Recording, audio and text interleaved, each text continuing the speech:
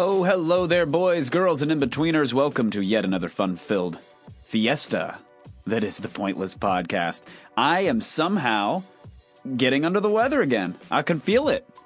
It's terrible. I don't know what's going on. I've got things leaking into other things that shouldn't be leaking into things. That's actually all in my sinuses. I should have been specific about that up front before you drummed up imagery of fluids escaping orifices, orthopodes, and then entering into other ones. But no, I've got a sinus thing going on in my throat. I don't get it. I don't get it. Not doing nothing poisonous going into my blood and brain these days other than Los Angeles smog. I suppose that's it. Maybe it's the stress. Maybe it's the excitement. Maybe it's the workout routine. Maybe I'm now just talking to myself and staring at the waveform that appears when noises come out of my mouth, and I've actually lost it. That was a pleasant waveform.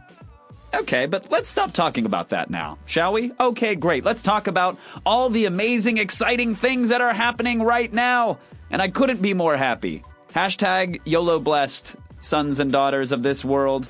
I have a new television series which is going to be premiering on TBS very soon. It's called America's Greatest Makers. I still don't really know what I do on the show, but I am there, and the show's awesome. It's got a bunch of inspiring folks who are making things with their own two hands, and sometimes soldering irons and computers and teams of people. But that's the whole point. Is it's kind of like a Shark Tank, but for hackers. And it's all backed by Intel, and I sit in a chair and I judge people, and sometimes make pee-pee jokes. I have no idea how it's going to turn out, but I do know it's been one of the most exciting and entertaining and professional work experiences of my career. So it's been a real joy to be a part of. I'm going to talk at length about it in the future, but put it on your calendars. Put it in your digibrains. America's Greatest Makers coming to TBS, and I'm going to be on it. Saying things and stuff. The first 4 episodes, I was sick as a dog. Ironic that I began this bitching about that. But then I hit a stride, which we'll see if anybody notices. Probably not. Also, a new season of Hack My Life is coming to True TV. You guys love the life hacks. The other day I was walking down the street and said, hey! That was somebody yelling at me. Hack! Which I always take as a performance review. A summary of my career, but it turns out I was just a fan of my True TV show. So that is coming back. I should know the date. It's in March, which is soon-ish. It might be now, depending upon when you're listening to this. Hell, it may have already premiered if you're going through the back catalog. True TV's Hack My Life. I'm on it. That's a thing. And always big things going down over at The Attack. A huge thank you to everyone who is supporting our 3-time-a-week variety show on Twitch. It's called The Attack. And you can go to gamewisp.com/theattack to find out more about how you can support the madness and get in on the behind the scenes and all that stuff. If you haven't heard of GameWisp, it's like Patreon, but it's really kind of dedicated towards Twitch streamers. And they've been awesome and super supportive of us. So GameWisp, GameWisp.com/theattack. If you guys go on over there, we should be on their front page. You can see different ways to support us. Again, behind-the-scenes access. We have a Discord server where we hang out and chat, actually chat with voices. It gets really sensual. It's kind of like a party line sometimes. We play Truth or Dare. There's mixed media chat rooms. We have custom game servers, private gaming servers. Get in on this. We're having a great old time. And if you're listening to this and you haven't checked it out, you're missing out on that great old time. And I think it would be a great time for you because you are listening to this, which means tangentially there must be some crossover. Something you're interested in. And now I'm back looking at the waveforms again. Oh, that's Dayquil for you. Whew. That is just a journey. My guest today is, as I described towards the end of the podcast, you'll hear a bit of a spiritual oasis. At least I hope he becomes that for me because I definitely want more Zach Leary in my life. Zach Leary, his about page on his blog, it describes him as a, quote, infrequent blogger/writer. But he is the host of the It's All Happening podcast, which is one of my new favorite podcasts. Zach has just a calm and an energy and a vibe and natural curiosity about him, which permeates everything that I've seen him do and that I've actually done with him. I met him on Taryn Southern's YouTube show, the Party Fun Time show, and it was like a random collision of matter, and we hit it off and did the podcast dance. Hey, you should come on mine, I should come on yours. And he was kind enough to hit up the Pointless podcast first. I can't wait to go on his. I think that's happening because it's all happening. That is his podcast. But listen to this thing. We're going to talk about a whole bunch of stuff, from our robot overlords to hallucinogenics to, I think we get into politics at a minute. You're going to love it. He's a great guy. He's got an amazing voice, fascinating character. And as I said, I hope I am only scratching the tip of the surface of the iceberg that is going to be a friendship in the future, because I really, really like the guy. So hope you enjoyed this podcast. I hope you're doing well. And just remember, you're magnificent. This podcast should be American. 110% fucking blood red American. The NDAA. Fuck yeah! Everybody slaying vagina.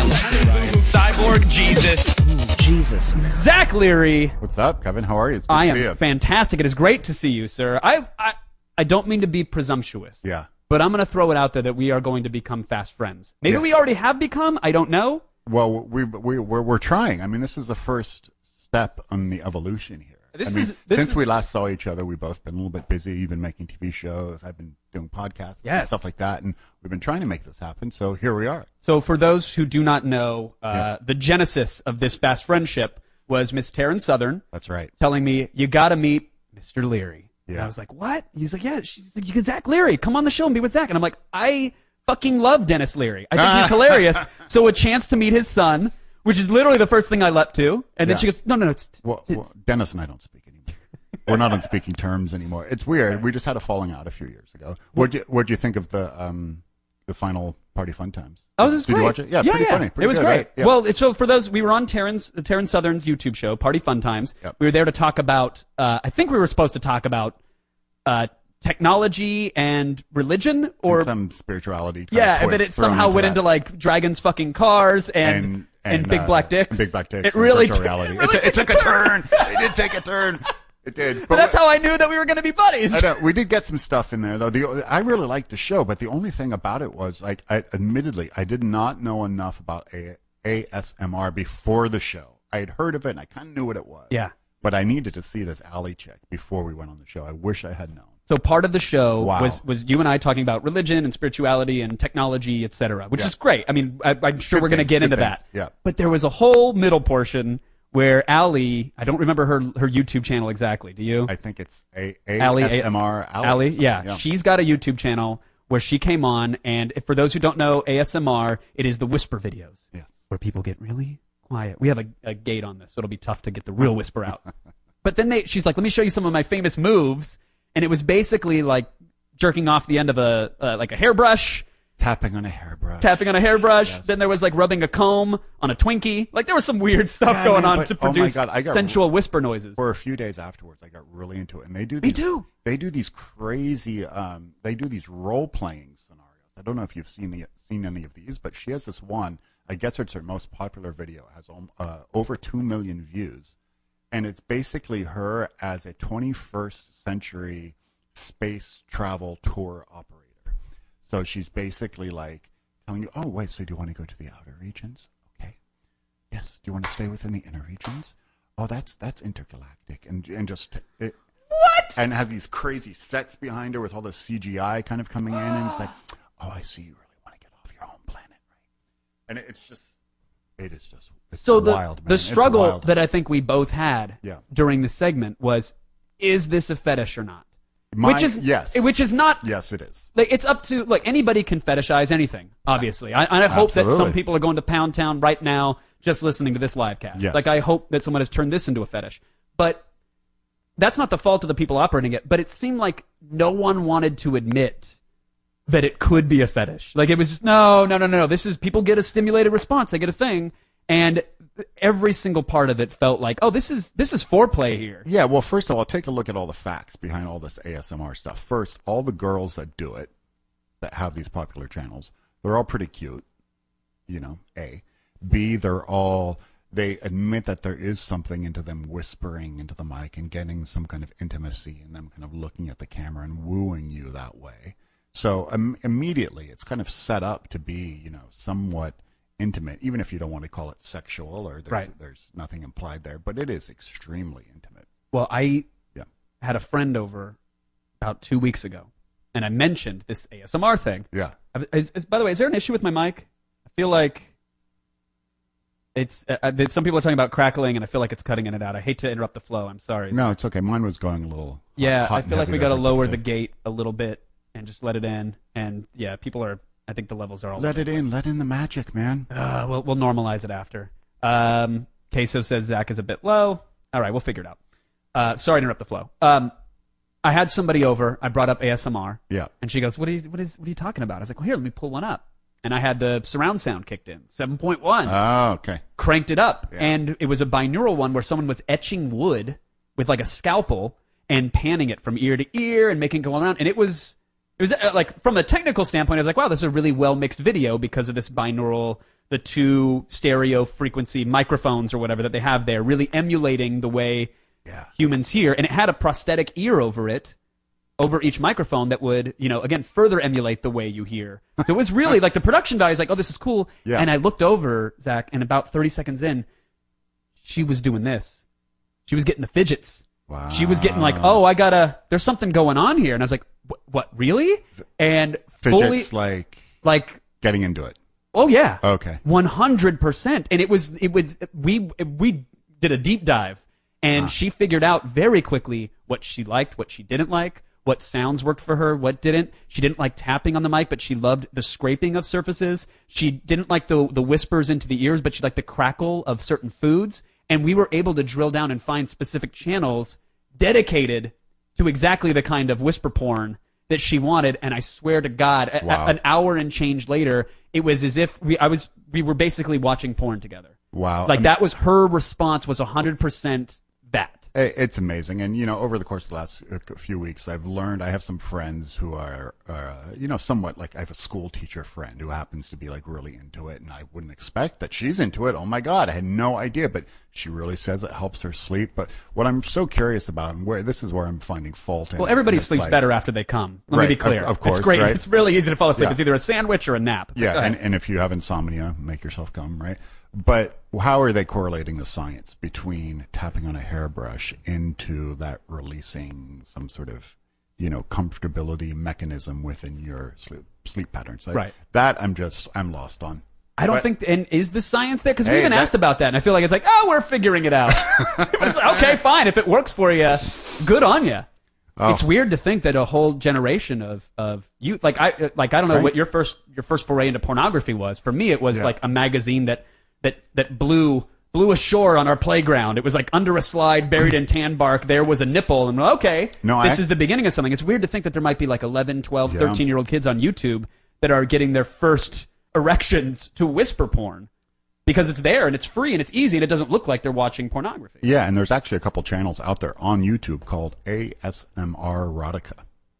Yeah, you see, there's a couple girls who are already crossing the line, and they're like, fuck it, we're going to stay on YouTube until we can't. Right? Yeah. It's not violating a terms of service, right? You're just whispering. I guess not. Yeah. We're in the wrong business, Zach. So when are you launching? You're here to promote your new ASMR channel. Yeah. You're going to do very specific role plays, Oh, man. psychedelic whispers. It was wild. But yeah, that was what we were talking about the show, the Party about Fun Times. how And we that's met, that's yeah. how we met. And yeah. Well, what was interesting is I truly, at first, I thought it was a Dennis Leary connection. And then she goes, no, Tim Leary. And I had this weird moment of, I don't know how many of your meetings and dealings with people are predicated on them judging or associating you with your father. Like, for me, I've never had to live under that shadow. If someone goes, oh, Yeah. you're Elder Pereira's kid, they usually think, like, I want nothing to do with you. There's nothing redeeming here. That's cool, let it go. But I immediately, I of course wanted to ask questions, but at the same time, I had to fight the urge to pretend like I knew who you were or what you were about, predicated on the fact that I've read a Wikipedia or two about your father. Does that happen daily with you? It doesn't happen daily, but sure, it happens an awful lot, of course. Yeah, it does. And I have a complicated relationship. I think a very healthy but complicated relationship with it, of course, in the sense that, this is a textbook answer for anybody whose son or offspring of somebody famous is, you want to be your own person. Of course. You want to have your own identity. You've spent probably at some point during your adulthood, you've spent some years trying to break away from that. I did. Actively. Actively, yeah, and it's been many years now. I mean, he died, 20 years ago? Almost 20 years now. So, I mean, it's been a while since I've been in that mode of trying to break away from it. But as time goes on, I get a lot more and more friendly sort of with the idea of wanting to explore it, because I'm super proud of his work. I mean, God, he was doing great things, and especially as we're seeing this version, I guess version 1.0 of the singularity sort of come to life, and all of these things happening, and all of these things that we were just kind of talking about, sitting around the bong fire, 20 years ago, like they're happening now. It's actually, hey, right. Some of this shit is coming true, and like, how are we going to deal with it? What are the implications? What's the future look like? What's the economic model look like? What are our new economies? And this is stuff that he was all talking about in the late 80s to early 90s. Yeah. So in that sense, I'm one thing to fascinated. sit down and to write the sort of fan fiction and to pontificate about this brave future. It's another thing to be scrolling Engadget or Gizmodo and see like, oh, the technology that all this is going to be predicated on is now cheap enough to put in your car or to have in a smartphone. Or this new company just came out and their algorithm's going to allow for Skynet. Okay. Yeah, like, right. We are going to have to live through this. We're going to have legislation about this. We are living through this. And I remember a very specific moment in time. It was just one of those little instances, those little meetings in life that you just remember. But I remember the week approximately when Amazon went live. My dad was still alive, and we were sitting in his office in Benedict Canyon, kind of sitting in his private study, and Amazon just went live, and we're all kind of sitting around going, wow, an online bookstore. Because remember, it was all books at the beginning. Oh, yeah. And we're like, God, what are the implications? What does that mean? Is anybody going to use it? Is it going to be successful? And, we kind of batted around that whole idea for a while. But then it quickly led to the notion that, like, one day, not too far from now, every single book, album, or TV show or movie is going to be available on demand at the click of a button.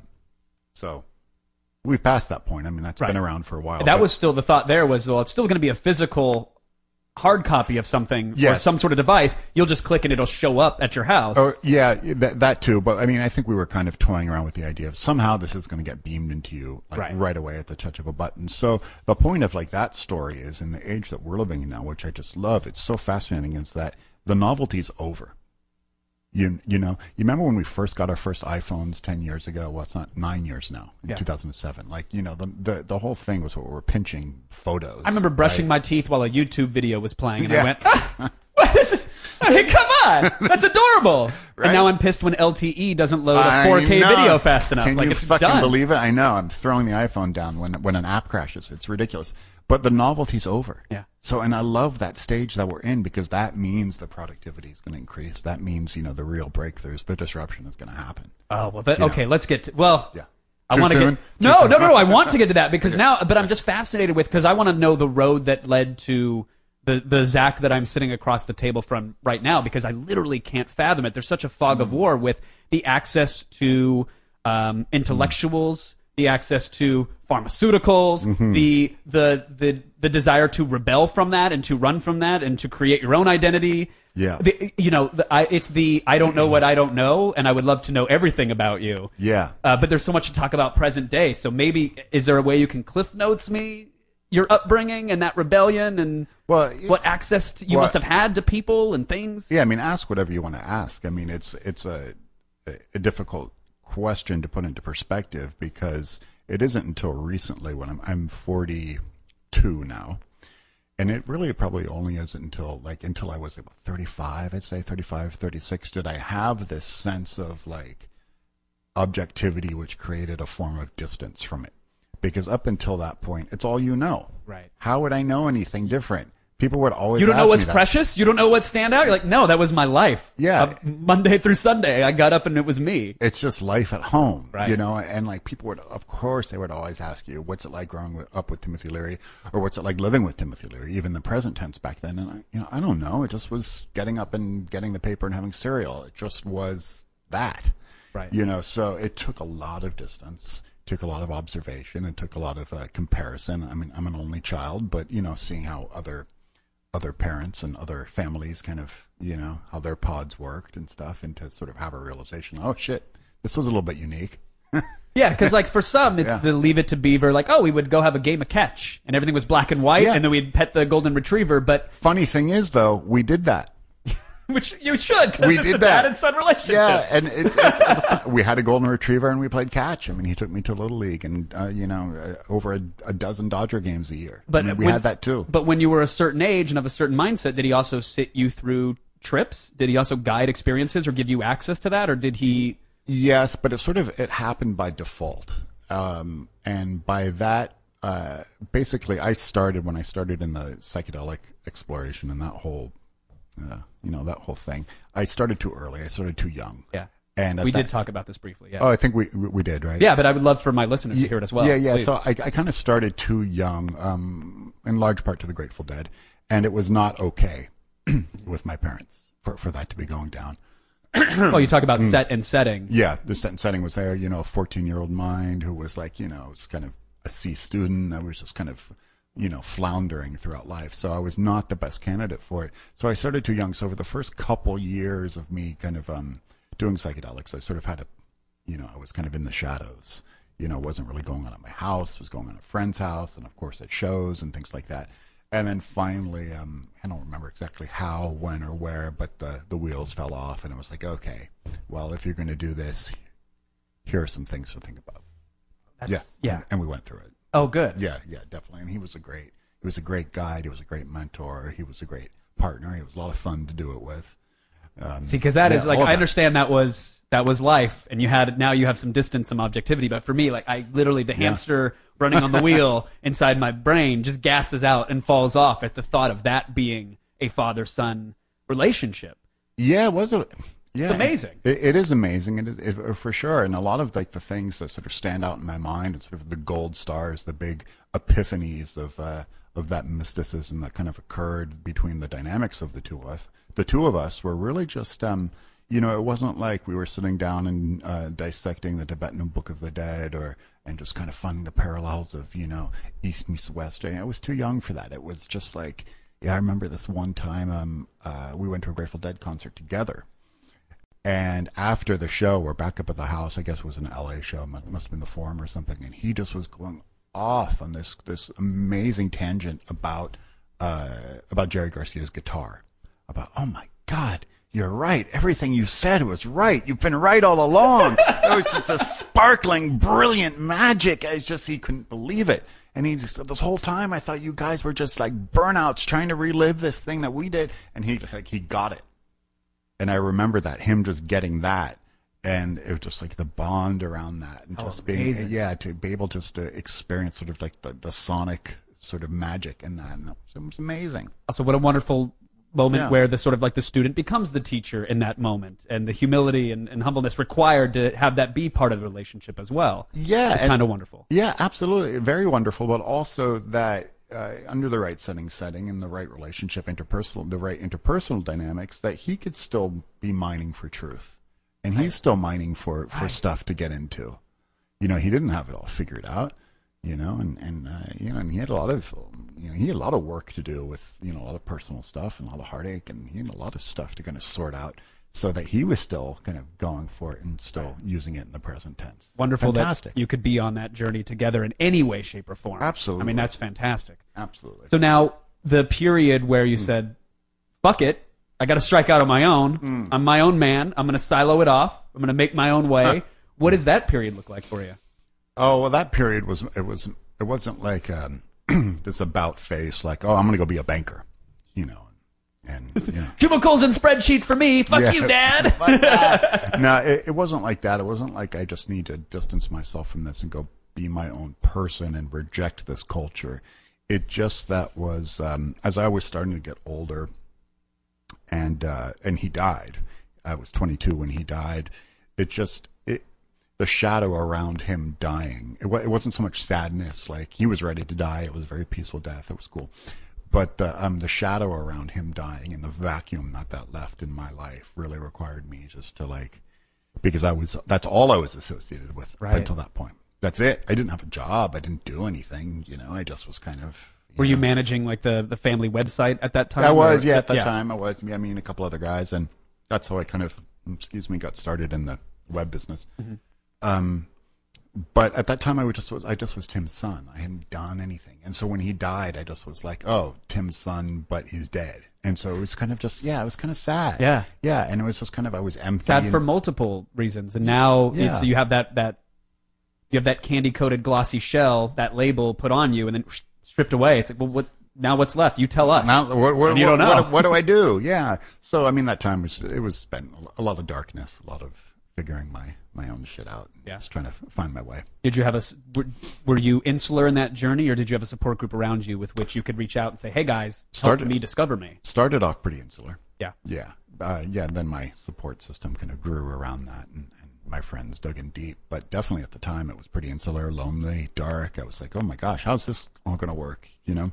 And we led a very sort of just the physical infrastructure of what our house was like growing up, and just the kind of like the economies of day-to-day life and the responsibilities of day-to-day life. They were very out of the ordinary. So it was very, very strange, man. So it was like when I was, 22, 23 years old, it's like I didn't know how to pay a bill. Like I didn't really know, like how to get a credit card with lower interest rate and what that meant and what a balance transfer meant. Like I didn't know what any of that was. Why would you? Why would I? So it was like I didn't really know how to go out and ask a girl out like on my own. Like people were just kind of around and it just was kind of there. So it was a lot of little 101 things, kind of like that. Yeah, man. Wow. Yeah. And at that time, were you using psychedelics and substances to mine that and to figure out that path? To figure out that path into sort of I guess. And maybe to medicate? Yeah, to self-medicate and numb myself from that for sure. Yeah, I've had a lot of addiction problems in my life. I'm free from them now, but a lot of dark times around that stuff. Because that is and I'm sure people solicit you for advice all the time on this subject. Sure. And, people come to me a lot because I'm outspoken about it on the podcast here and there. Yeah. But the catch-22, that double-edged sword of great therapeutical breakthroughs, great personal discoveries, the sense that you are just a pixel in the sea of the desktop that is the universe. Yes. All that can come with it. That's of course. But there's a lot of shadows. There's a lot of boogeymen. There's a lot of running and hiding. There's a lot of distractions. Psychedelics can be a shiny pair of keys just dangling to take you away from the truth that you're supposed to find. And it's so I want to recommend it to everybody, but at the same time, it's really dangerous. Well, the misconceptions around psychedelic use are, they're all out front, but it's not an escapist drug. None of the sacred plants or medicines are sacred are escapist journeys at all. They're very confrontational. No matter what is going on within you, whether it is good or bad, it's going to magnify that times 100. So you have to be prepared. You have to have the tool set, and only you can decide for yourself as to whether or not you are the right candidate and you have the right level of. I think you just have to be grounded in a way that you can be able to take a look at yourself and look at the juxtaposition between what's happening on the chemical, between that of what is real, not on the chemical, and be able to fuse them together and kind of dance within that middle ground, and that's hard to do. Very hard to do. Yeah. So is that because some will say, well, it's as you just said, it will amplify. It'll put a magnifying glass right on whatever. If you think sunlight is the best disinfectant, well, get ready for the roof to be lifted off your soul. All that sun's going to come pouring in. That's right. Do you must welcome that then when you're about to go on a journey? Absolutely. Yeah. Now, sure. All this time later, and a lot of experience through it. Absolutely. I welcome it for sure. And, all the best trips that I've ever had, all the most meaningful trips that I've ever had have all been because the magnification is on exactly at the right spot. Right. And I'm looking at exactly what I needed to look at. Yeah. And is it just experience then to be able to take something back from it? I feel like sometimes you're given so many gifts. It's like an old satellite dish as you cruise through frequencies. It's just imagery or messages or whatever being beamed to you, and good luck taking back a percentage of that. Good luck carrying that back. Yeah, I think you're right. I think that's definitely part of the blueprint. But I think another part of the blueprint too. And the older I get, the more I think about this. I really think it's a lot about your own education before the actual trip happens, kind of learning a lot about this stuff, going back to the elders, reading some books, talking to some experienced psychonauts, learning a lot about the culture and the psychology behind it and a lot of the work that's been done around it, not going in blind. Because if you look at, all of our ancient and the indigenous cultures who use sacred medicines, these were wisdom traditions. They were passed down from generation to generation within the tribe. Right. Yeah, and it was just part of the wisdom tradition found, within the DNA of the tribe.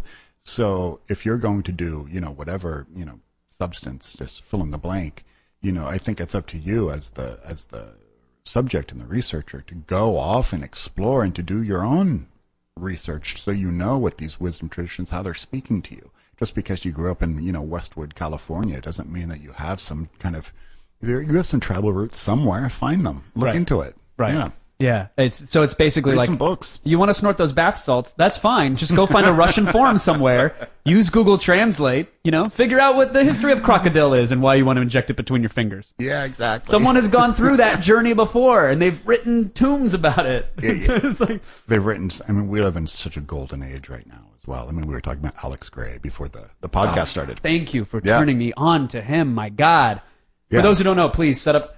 All right, Go ahead. Yeah, I mean, by all means. Alex Gray is probably the greatest living visionary artist around. And what a visionary artist is, and I actually didn't really know about this definition so well until recently, but what a visionary artist is, it's someone who's basically had visions on psychedelics, who is able to take those visions back and create art around them. And in Alex's case, paintings. And his paintings are just Alex Gray, Grey, are just amazing manifestations. If you've ever seen the liner notes of a Tool album, you might have been exposed to his sacred geometry or Spangle, as we were talking about earlier. It is that contact scene where Jody says they should have sent a poet because she can't describe what she's seeing. Has nothing on the artwork that he is churning out, because it really is like, you want to know what it looks like. There you go. There's some of it. I mean, look, there's really only a few people, as we talked about before the podcast started, there's really only a few people in the world who have been able to articulate the psychedelic experience in a variety of ways. Terence McKenna could talk about it. Oh my God. Yeah, look at that stuff. Right? Stunning. I've seen that. I've been on the floor in a Maloka in Peru, staring at every nerve ending in my own body as I'm violently purging ayahuasca into a bowl, going like, oh yeah. Yep, that's what it looked like right there. I can't describe that, but that's it. And there it is. And that's one reason, what you're talking about, I think that's one reason why he is so popular, because so many people have been, oh, wow, I've seen that too. Yeah. You're painting what I've seen, what I've experienced. So. Which is, like, even going in without that. I hesitate to have the conversation because I sound like such a fucking level 1 noob. I sound like, give me my wooden sword in Warcraft and I'm going to hit some rabbits, but I still get excited by the notion of, like, without any prior knowledge of what I'm supposed to see or what it's supposed to be, all of these substances, all of them, they invoke similar imagery in every human being, no matter what the culture is. So you can't say, well, it's because you were nurtured in some way, which means when these synapses get rewired and there's the crazy repatching of the switchboard in your brain, that's why you see seas of eyeballs or pyramids or whatever. Yeah, but why is that in every culture? That has to be more nature than nurture. It still blows my mind. I know it's such like a level 1 observation. I'm sorry, Zach. But it gets me so excited. It's still the great sort of, I don't think it's unexplainable at this point, but it's still the great mystery around, and this is the archaic revival of what, McKenna was always talking about. It's like, there is something within that is encoded into some sort of gene pool, into some sort of collective and some sort of collective consciousness that is probably some kind of disembodied, thought form out there in the ether that we can all sort of share and tap into. And when we take these sacred medicines, we can tap into that shared disembodied collective consciousness and bring it back and share and dance in it. And that's the thing. It's a sadly too regulated and banned kind of thing, unfortunately. Yeah, times are changing though. Thankfully, we're in an interesting time for psychedelics for sure. A lot of the work that MAPS is doing, of course, is amazing. A lot of cool stuff. So now let's talk about this singularity in our soon-to-be robot overlords, because I think it's interesting that you were exposed to those conversations in the 80s about what might be, and as you said, we are living it now. Like, this is, the first wave has crashed. Depending upon who you ask, the second wave is already crashing on the beach for this stuff. We kind of got into it, not on Taryn's show, but like before and after. How are you optimistic about this future? Do you think we're going to merge with technology and it will ultimately be our savior and we will evolve into these sort of techno beings, or are we just going to nuke each other before that ever happens? I mean, this is the great... Do you fear the singularity? Yeah, it's the great question. Actually, I was... Chris Ryan had me on his podcast. We were talking about something similar to about the optimism thing as well. And I think, a lot of people don't feel this way and sort of... think that being an optimist, choosing to be an optimist, implies that you are ignoring some critical thinking about it, right? Right. But I'm not going to take that road. I think you have to remain an optimist, because I'm not a fatalist. I'm not. I generally, I like waking up in the world, and through my spiritual practice, I really see the beauty in all of us and the interconnectivity and the sense of wonder and compassion and amazement and the human spirit and all those big, lovely woo-woo things that we love to, meditate on in yoga studios. You don't close your eyes and get centered and imagine a 0.01% crushing us all and taking us towards a one world order. I don't, man. And enslaving us. I don't. But on a realistic, pragmatic sense, I do think, it's possible, probably not within our lifetime, but it is possible we're going to see some extreme population control stuff go down.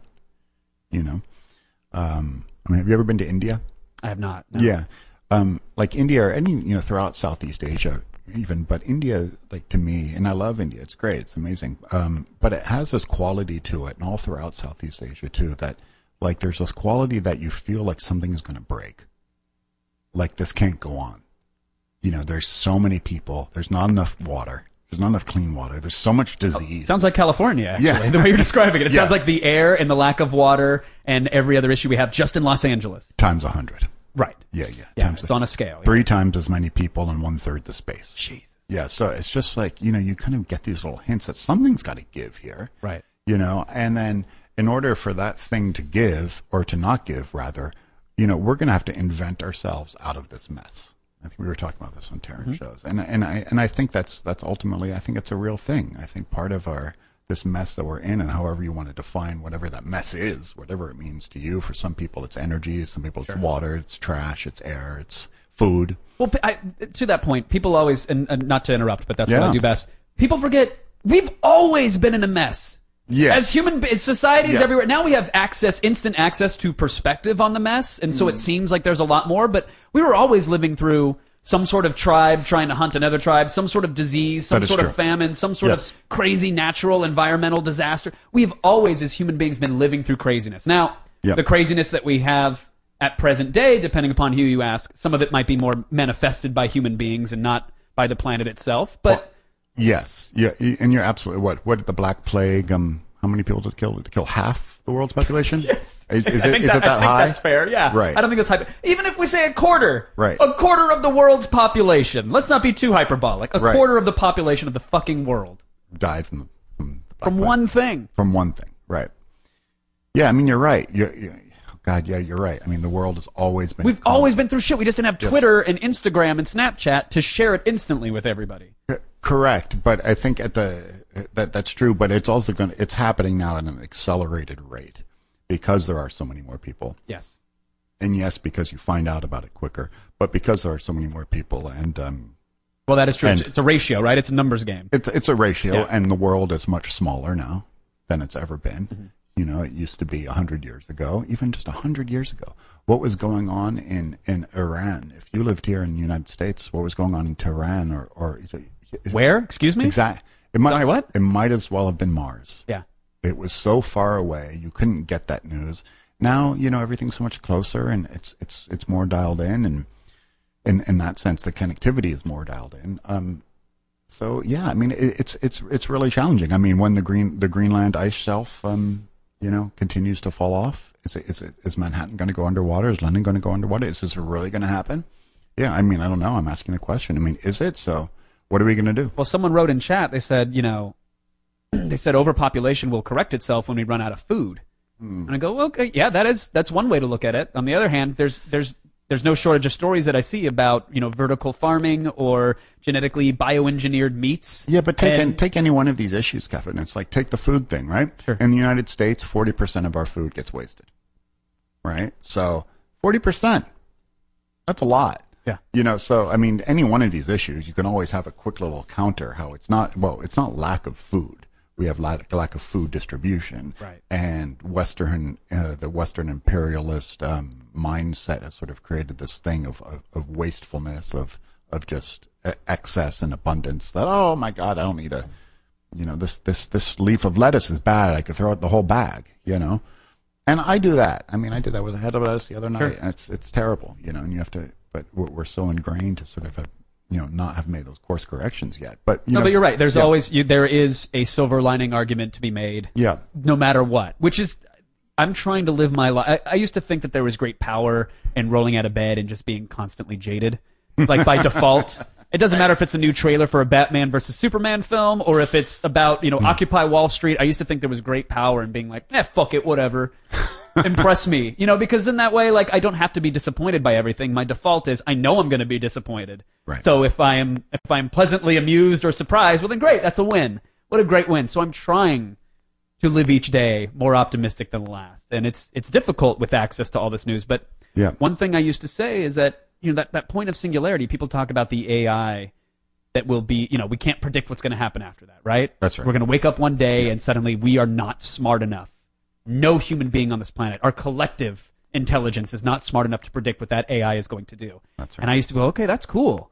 But there's going to be like 6 months before the machine is that smart where human beings are going to be in complete control of it. And I shudder to think what a North Korean leader or an American president, what Trump would do with that access to AI and power and how he may try to squash dissent or control people. Like, it's not good. I used to get scared, but then trying to take a step back, and I'd love your thoughts on this, is that I think that if we're talking about that frame of time, maybe this is 2040 or 2140, who knows how quickly it really is going to accelerate, that by that time we are going to be integrating so much technology into our bodies and our brains. There's going to be so much wetware going on and so many biomechanical human interfaces that it's not like the machines are going to enslave us. I think we're going to be willingly optioning our bodies up to the machines at that point. It's going to be better living through technology.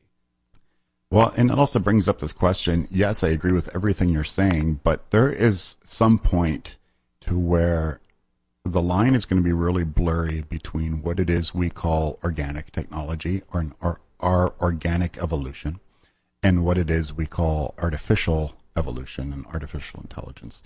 In the sense, the line is going to be blurred to where there is not going to be any line. Because you can make an argument, and I like to play with the idea all the time, that you can make the argument that just as a tree grows from the ground and it produces apples or oranges, a human being grows from whatever and produces virtual reality or artificial intelligence. That it is, in fact, it is not artificial. It's an extension of our imagination. It's an extension of our purpose, and it's an extension of the things that we can do as human beings, just as other things can do other things, So, I know that's kind of a long shot analogy to make, but I think there's some truth in it, in the sense that I think we have to stop viewing it as we're creating these artificial things that are going to come kill the organic things. Right. I think it's just about an integration standpoint. I think, we are going to create these things. We're going to create these tool sets that we better know how to integrate very fucking quickly, because they are dangerous. Right. And some of the greatest minds who are simultaneously making these things, Elon Musk is also he gave $15 million to the fund that needs to stop robots from coming. Yeah, needs to stop Skynet. It's like our first line of defense. Right. He's like, okay. Right.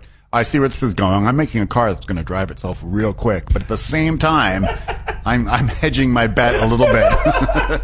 That is so true. He's no dummy. I'm making a giant metal death machine that could, with the wrong line of code, decide to swerve into a farmer's market. So I'll put a couple dollars towards stopping that. You said that the other day. It was so funny, man. There's somebody thinking about the line of code right now that needs to teach the car whether or not to like hit the school bus or the brick wall. Like when I go to buy my Prius in 2040, do I go like, let me open source that code. Let me see how it's doing, how it's rolling its numbers. Because I want the priority to be me no matter what. If this car has to, like, if a log is falling off the back of a truck and it has to swerve and it knows it's going to swerve into 5 people, I want to know what's the dice roll that it's making. What is the logic behind it where it goes, you know what, Kevin, you're one life. Those are 5 people out there. You're slamming into this log because the software says your one life doesn't add up to those 5. And I go, bullshit, how many Twitter followers do they have? I need you to go to the cloud and run the numbers on them. What is their clout versus mine? How much taxes do those 5 pay? All right, you swerve, Prius, you go. That's pretty heavy though, man. These are lines of code that are being written today. That is crazy. So it's like this line of code, right? It can it'll be able to recognize, okay, there's an accident's going to happen, and part of the accident's going to involve this yellow bus with a bunch of kids in it, right? Yeah.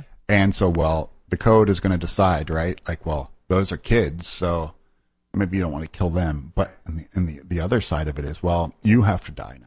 Sorry, the kids have to live. Right, and let me tell you, I'm paid for this fucking car. Your onus better be to me. You serve me. And yeah, they're kids. You know what? Fuck them. I've got way more years. There's a larger investment I have more to lose. Yes, damn it. Exactly. I produce way more than those kids. We don't know which one of those are going to grow up to be junkies or assholes. Fuck them. Let's roll the dice. I can make more kids. Those kids can't do shit. They can barely tie their own shoes. So Prius, you better swerve into that bus. Interesting. Ooh, gather round, kiddies. Papa Pereira is going to interrupt this pointless podcast to pop his peas and tell you a little story. True story about a ride he took the other day. Now, I do not like driving. I don't like it anywhere. Yes, there was a point in my life where driving equated to recklessness and freedom and bumping the new insane clown posse on my Rockford Fosgates. I was a lonely high schooler. But more often than not, these days driving is just, let me get stuffed inside my rage cage and be surrounded by idiots for hours on end going nowhere, where I can't tweet because I'm not going to get the hashtag right when I'm going 55, and it's really difficult to choose the right Instagram filter when you're trying to parallel park. Can't deal with it. I can't be bothered. So I took a Lyft. Now I was giving out promo codes. I said, okay, let's go ahead and give it a whirl. Let's see what happens. My tale is fascinating. Here's what happened. Use the app. Dial up a ride. Beep, boop, beep, boop. This is supposed to be the sound of me dialing up a ride, but it's an app and it doesn't make that much noise. So just pretend that was me humming a sweet tune while waiting for said ride. Ride shows up. Skirt! Is it 2 Chainz? No, that's just me.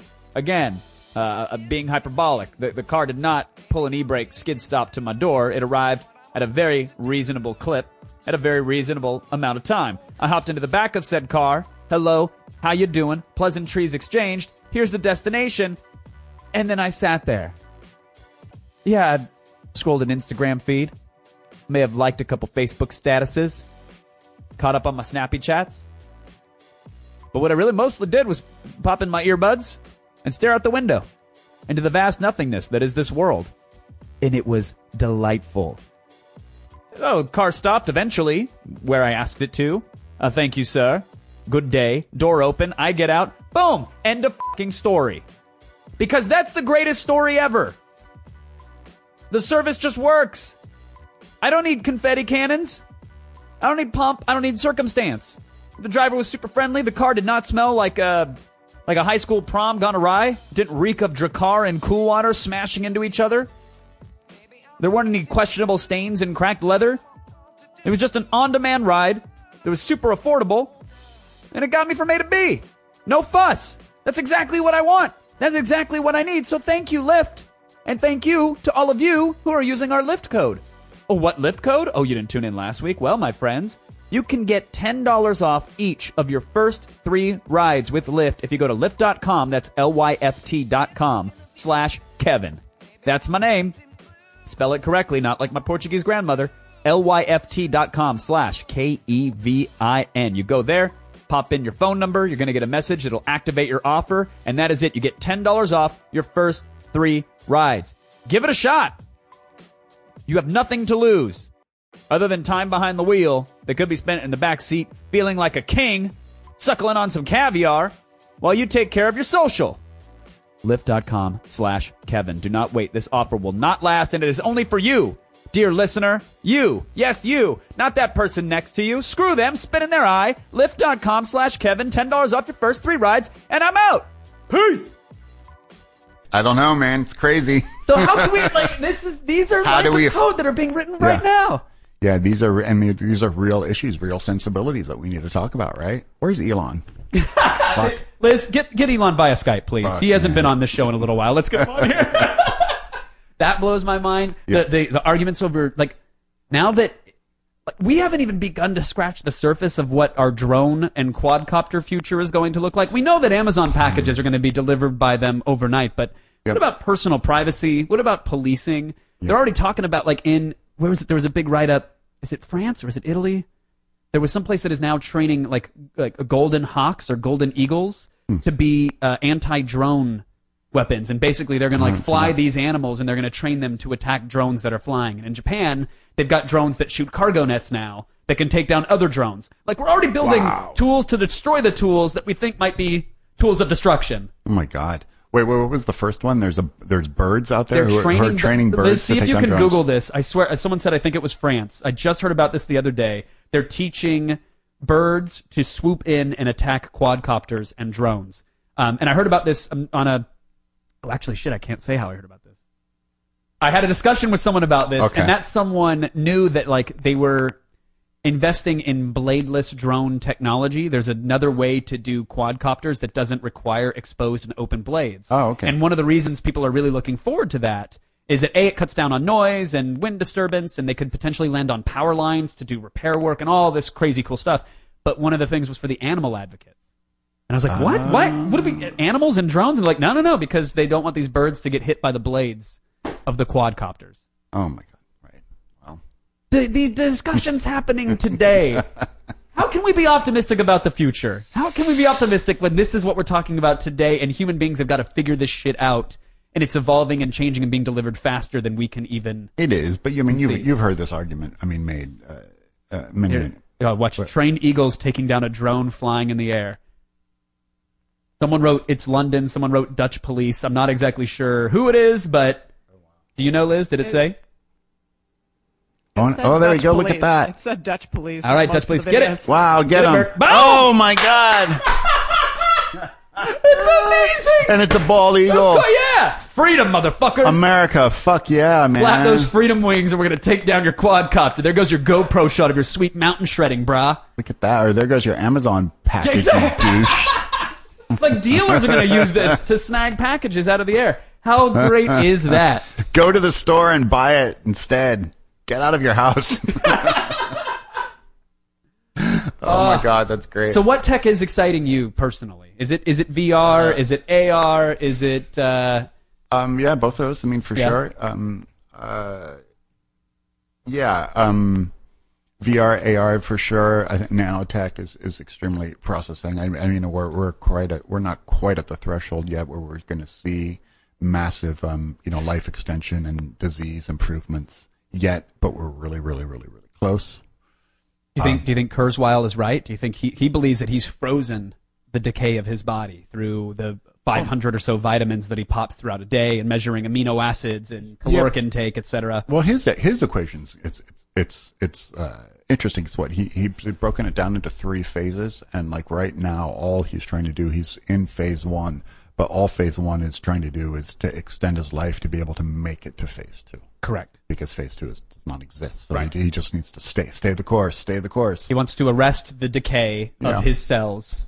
He wants to slow them down or freeze them enough to where the technology will exist to repair the cellular decay, damage, and then eventually regrow. And and we all know, every basic disease has in some parts to do, or large parts to do, with some sort of cellular anomaly, which causes bad cells, unhealthy cells, to eat the healthy cells. Mm-hmm.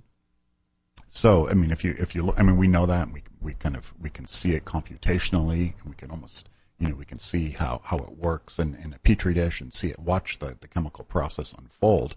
So, if the technology can sort of just isolate it in such a way to where, the self-replication of the healthy cells can outdo, so yes, that's extremely promising. And, I love that. I love the work that CERN is doing.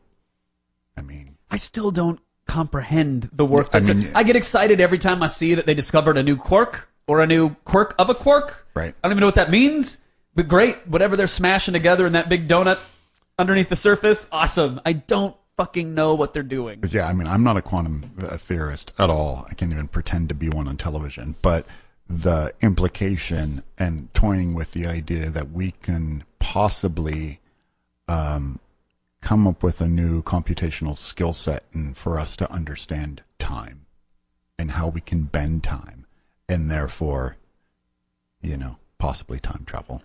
Yeah. It hurts my brain so much. I know, it hurts your brain so much. It's so much. It's so crazy. Love that kind of stuff.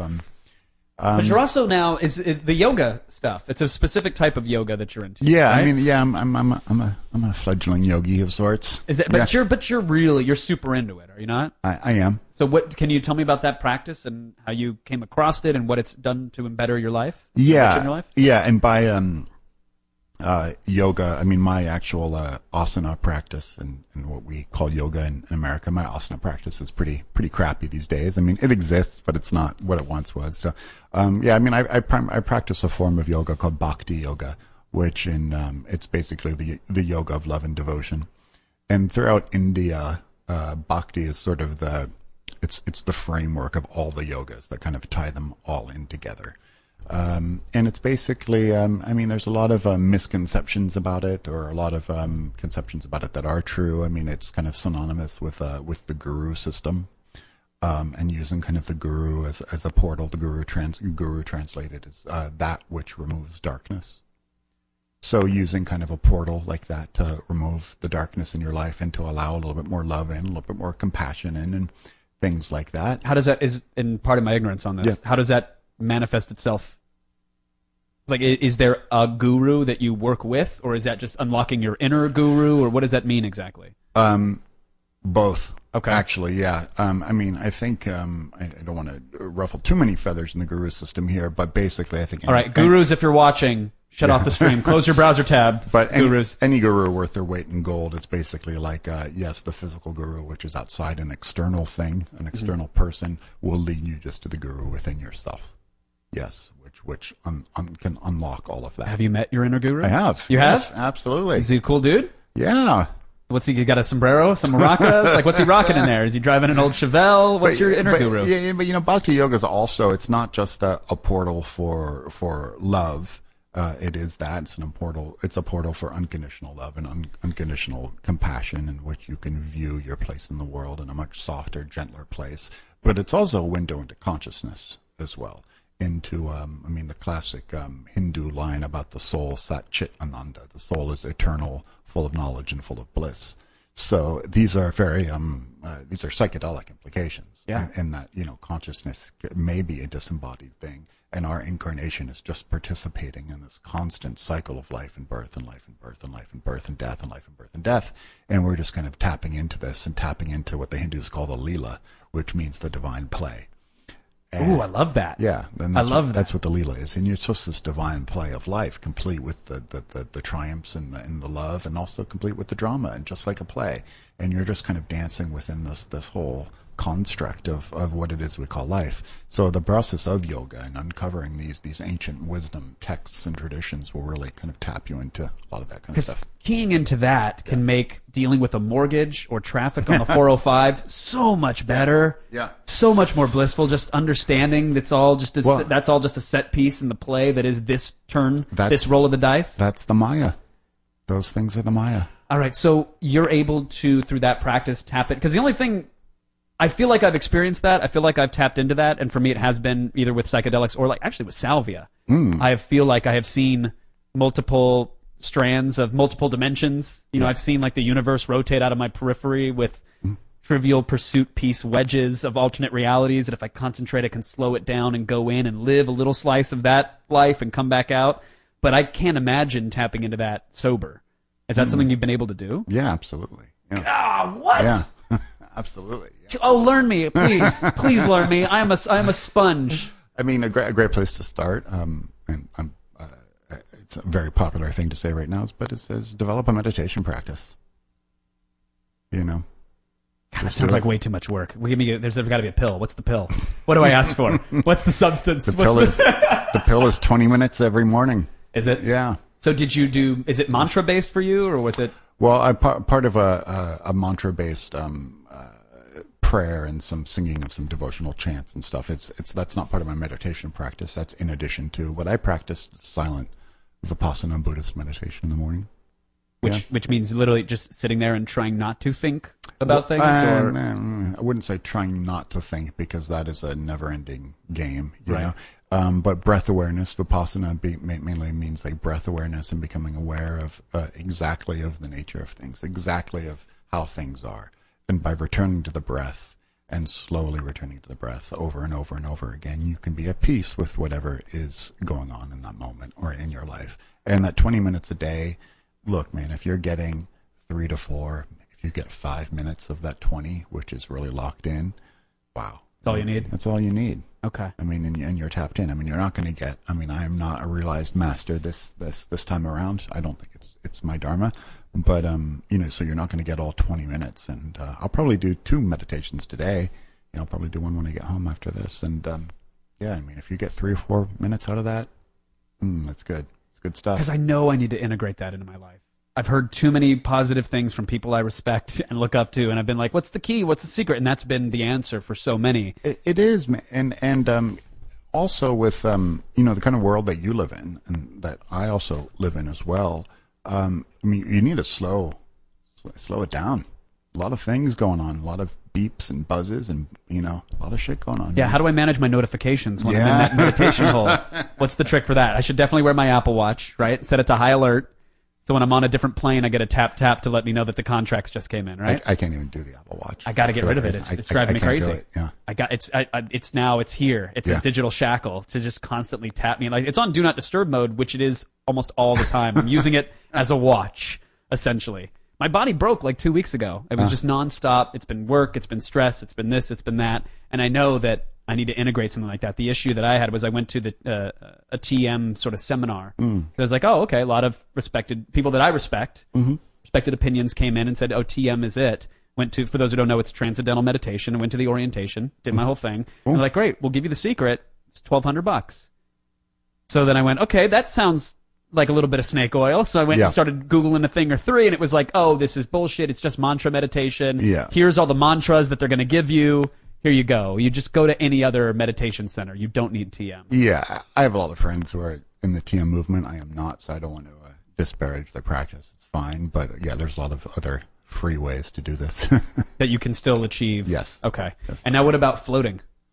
Oh, it's great, man. I've been floating a little bit lately. I would give a shout out to this guy, Jim at Just Float in Pasadena.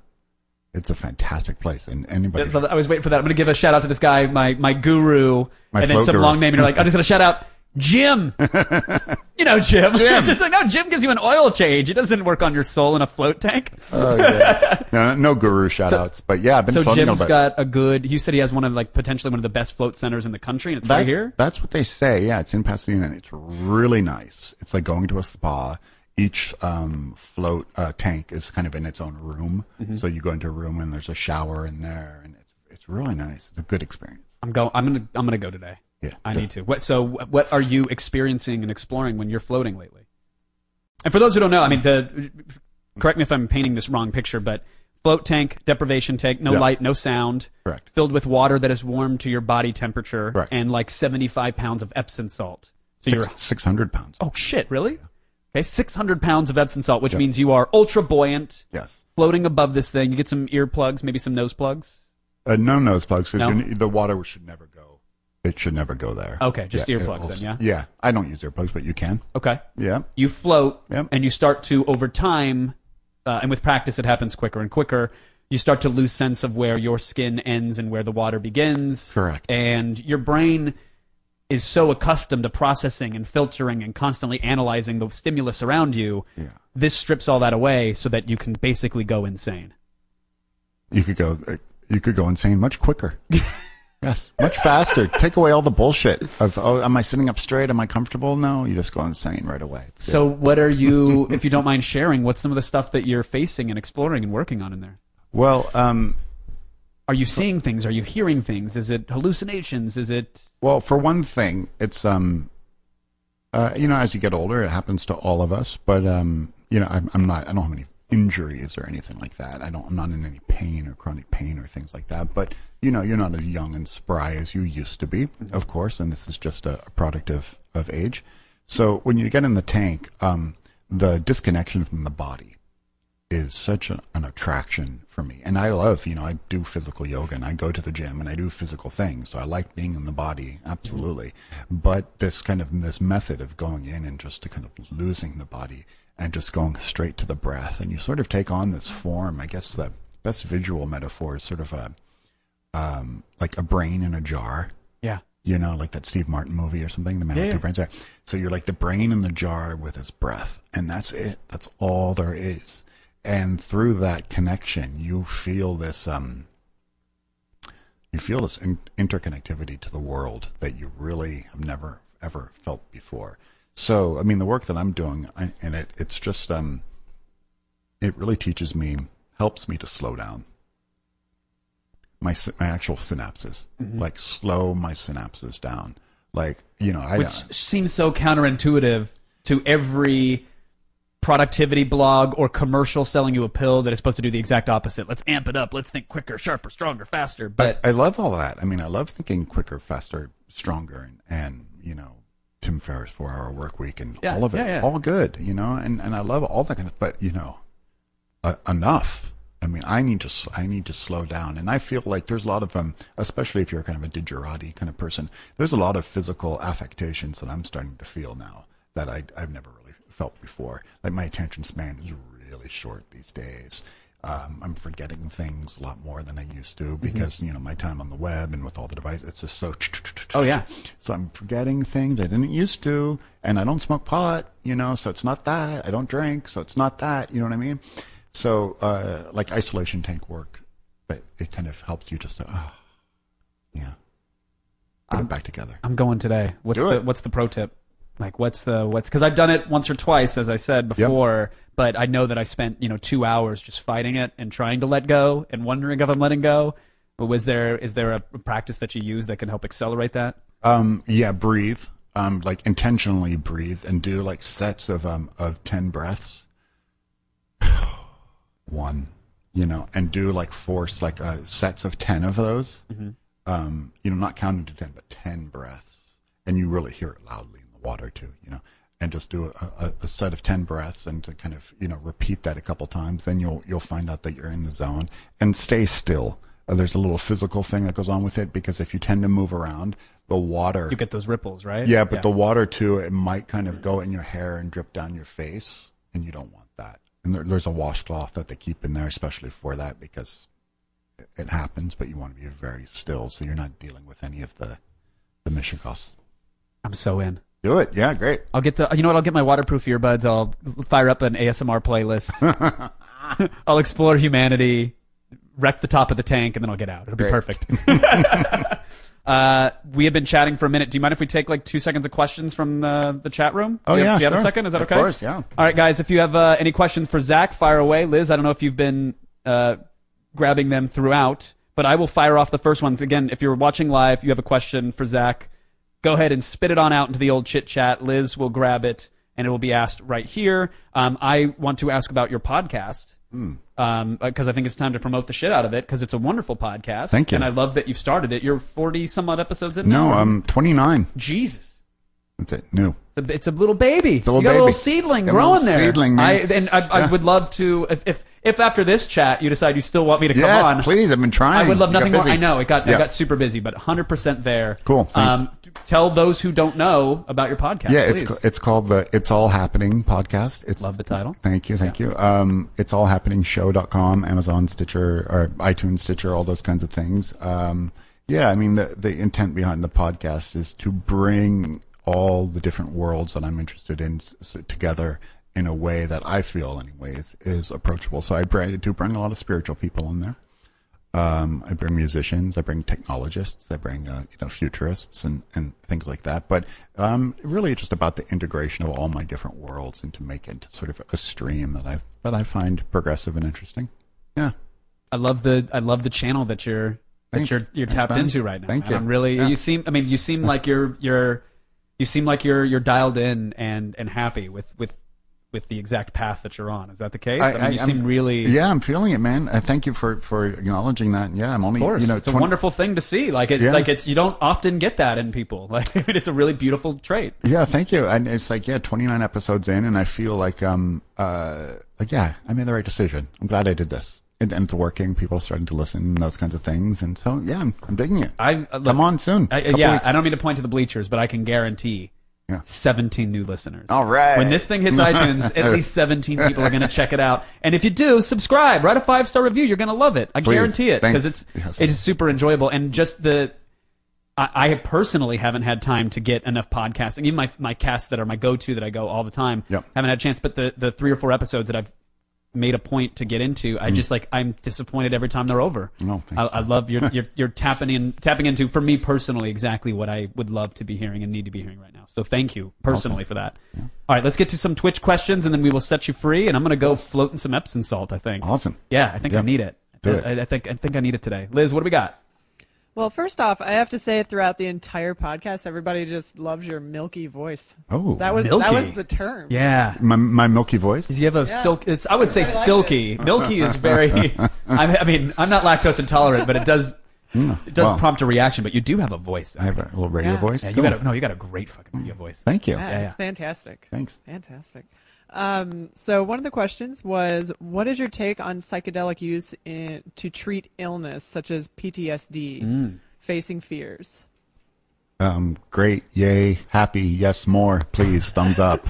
I mean, it's fantastic work. MAPS, the Multidisciplinary Association for Psychedelic Studies, up in Northern California, they're doing amazing work with PTSD and vets, I've seen it with my own 2 eyes. You've seen it. I talked about this a lot in my ayahuasca episode, but I was there, and I had to come to terms with I was there because I wanted to love myself more and figure out what spirituality means. And I'm next to a veteran with several tours under his belt with a wife and 2 kids who's literally saying, if this week doesn't work, I'm tapping out of this world. Oh, wow. Because I've tried everything. Wow. I've done the therapy. I've done the pharmaceuticals. I've done the meditation. And it worked. 100%. Wow. And now I hesitate to say that because it sounds like the Too Good to Be True pamphlet where it's like, oh, look, I was cured. But people getting off of antidepressants, people dealing with PTSD, DJs from Australia who just want to have a good time and want to explore. I saw it work for all of them, and it certainly did not work for some. But the fact that it worked for any and that it might not be available for all breaks my heart. Yeah. So I love what MAPS is doing. And Me too. I love that everybody's into that. But I'm with you. I'm on board. I'm fucking on board. Do people come to you and say hey, I'm ready for my first go around, or I'm ready for a sitter? Do you get that thrown on your shoulders a lot of hey man, guide me? Yeah. I do. Is that a burden to you, or is that a blessing? Well, I don't do it. You don't? No, I don't personally do it for a variety of reasons, but I refer people out. Yeah, it just happened last week actually. Referred someone out. Yeah. Okay. No, I'm happy if people come to me by all means, but I just personally, it's not my... An ounce of disconnection from that might be safer. Yeah, I mean, for a variety of if it's someone I'm really close to, like a good buddy of mine or something, yeah, I'm down and we'll do it. I'll babysit and I'll guide. But if people kind of come to me you can't divorce, the idea, and I hate saying this, I hate being this kind of this level of self-awareness. I really don't like it. It's not the kind of person I am, but you don't want to be, oh yeah, man, I had Timothy Leary's son as my babysitter. Right. That's not a good look. Right. It's not a good look for him. It's not a good look for the trip. It's not for her, whatever. It's not just, but I'll refer you out to somebody who's good at it. Yeah. Do you have a Yelp listing? Yeah, I do, man. Dude, there's a whole... Give me a 4.5 star guy. I'll take it. No, it's a whole tour website, a dark web website. Your whole deep web. Deep web of Zach's go-to sitters. He's got to be an Uber for gurus. Let me just dispatch one. He's showing up in a Civic. He'll be there in 30 minutes. That's right. I'll take it. All right, Liz, fire away. Oh, someone mentioned ibogaine, by the way, which I think is fantastic as well. But that's the whole other. That's a whole other discussion. Another podcast. Yeah. Oh yeah. How does the deprivation tank work with physical pain? Works great with physical pain. I mean, I suppose there are different levels of severity, of which I'm not qualified to speak of. But if you do have like some kind of chronic aching in your back or shoulders or joints or something, it works fantastic for it because you are floating. Right. You're warm and weightless. You're warm and weightless. And I know a lot of people, I've seen a lot of case studies, people who have serious, chronic pains in their backs where they go in the isolation tank and they're there for 2 hours and they're like, oh, this is 2 hours where I didn't feel it. My pain's gone. Wonderful. Yeah. And even sober, which I think is important to point out, because a lot of people, I had Rogan crawl up my ass because I did it sober, but it's like, no, it's sober works. Oh no, I need to get on his ass for that because I don't think they need to be tied together every time. No, they probably don't. But he also was probably right. I probably should have. Right. To be fair, he's usually right about that. All right, let's do you have 2 more, Liz? Like quick ones or? Yeah, I have a couple more. I think they'll be pretty quick. You have time, Zach? I don't want to sure. impose. Okay, cool. Let's do it. All up to you. Do you know how much holotropic breath work, which allegedly allows for psychedelic experiences to be possible through simply breathing? Yes, they are. Is it holotropic? Is that the Holotropic? holotropic? Okay. Yeah. Sorry, I totally butchered that one. No, that's all right. That's why I was just getting clarification. Holotropic breath work. Yeah, Stanislav Grof, who was one of the earliest and most well-respected psychedelic pioneers, who's still alive today, in his early 80s. He pioneered holotropic breathwork based off of the idea of using your breath to induce psychedelic experiences. And there are lots of communities out there, and you can just go, Google holotropic breathwork in your area and hook up with some communities and people who do it. And it's have you done it yourself? Yeah, it's great. It's great work. I wouldn't say I'm a holotropic devotee of sorts, but it is a very powerful method. You're holo-curious. I'm holo-curious. You've dabbled. I've dabbled, That was one thing, like my shaman, my curandero in Peru, his whole thing was like, look, I've done enough. I've done my time. I've had enough journeys. I've had enough experiences. Yeah. That if I close my eyes and focus in on my breath, I'm right there with you. I don't need to drink. I don't need to smoke. right. I don't need to do anything. I'm right there. And at first, it was, when I first met, it's that feeling out period of like, I don't know, like obviously I'm putting enough faith in you to trust you with my journey. But by the end of the week, I was 100% convinced. His ability to read a room and tap into the energy and the vibe was on a level that I can't explain. And I kind of love, there's beauty in that. Yes. Of like, I fully believe he was able to close his eyes, focus on that breath, and tap into that exact same world. That's right. Love it. Yep.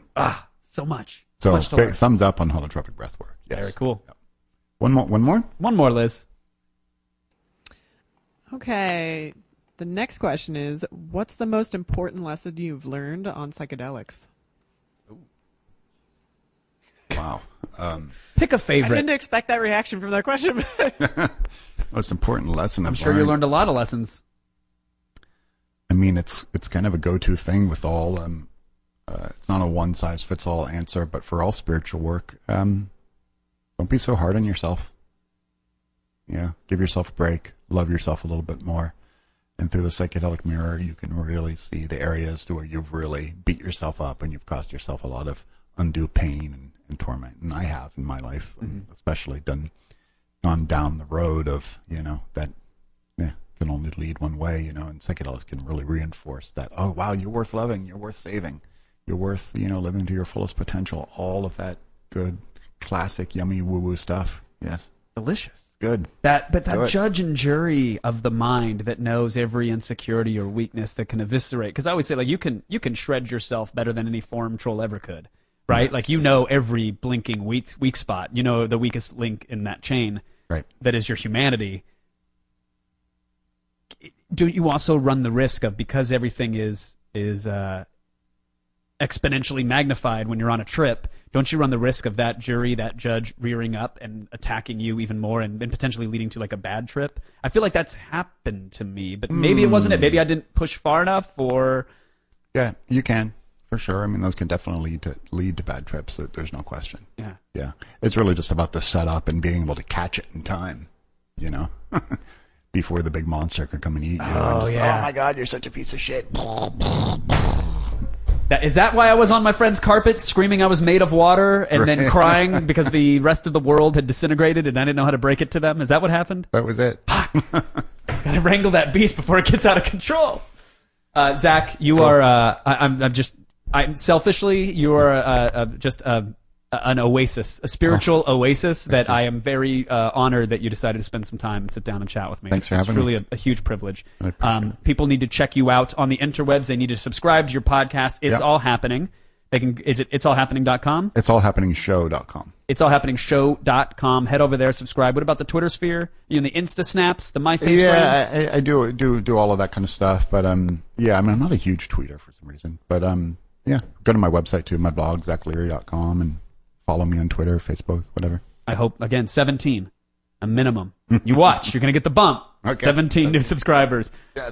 Thank you again, Zach, for making the time. Thank you. Thank you guys for watching and participating and sending in the questions. That people are saying thanks, amazing stuff, very interesting discussion. Of course. What else what the fuck do you think you were going to get? Of course it's interesting. He's fascinating. There are the links. You guys go, ZachLeary.com, itsallhappeningshow.com. In the meantime, thank you again for all the support. Make sure you're checking out twitch.tv/theattack and check out our GameWisp profile, gamewisp.com/theattack. I will see you guys later on the other side of a bunch of work and maybe some floating. Oh, I can't wait. Kisses, hugs, and belly rubs. Goodbye, everyone.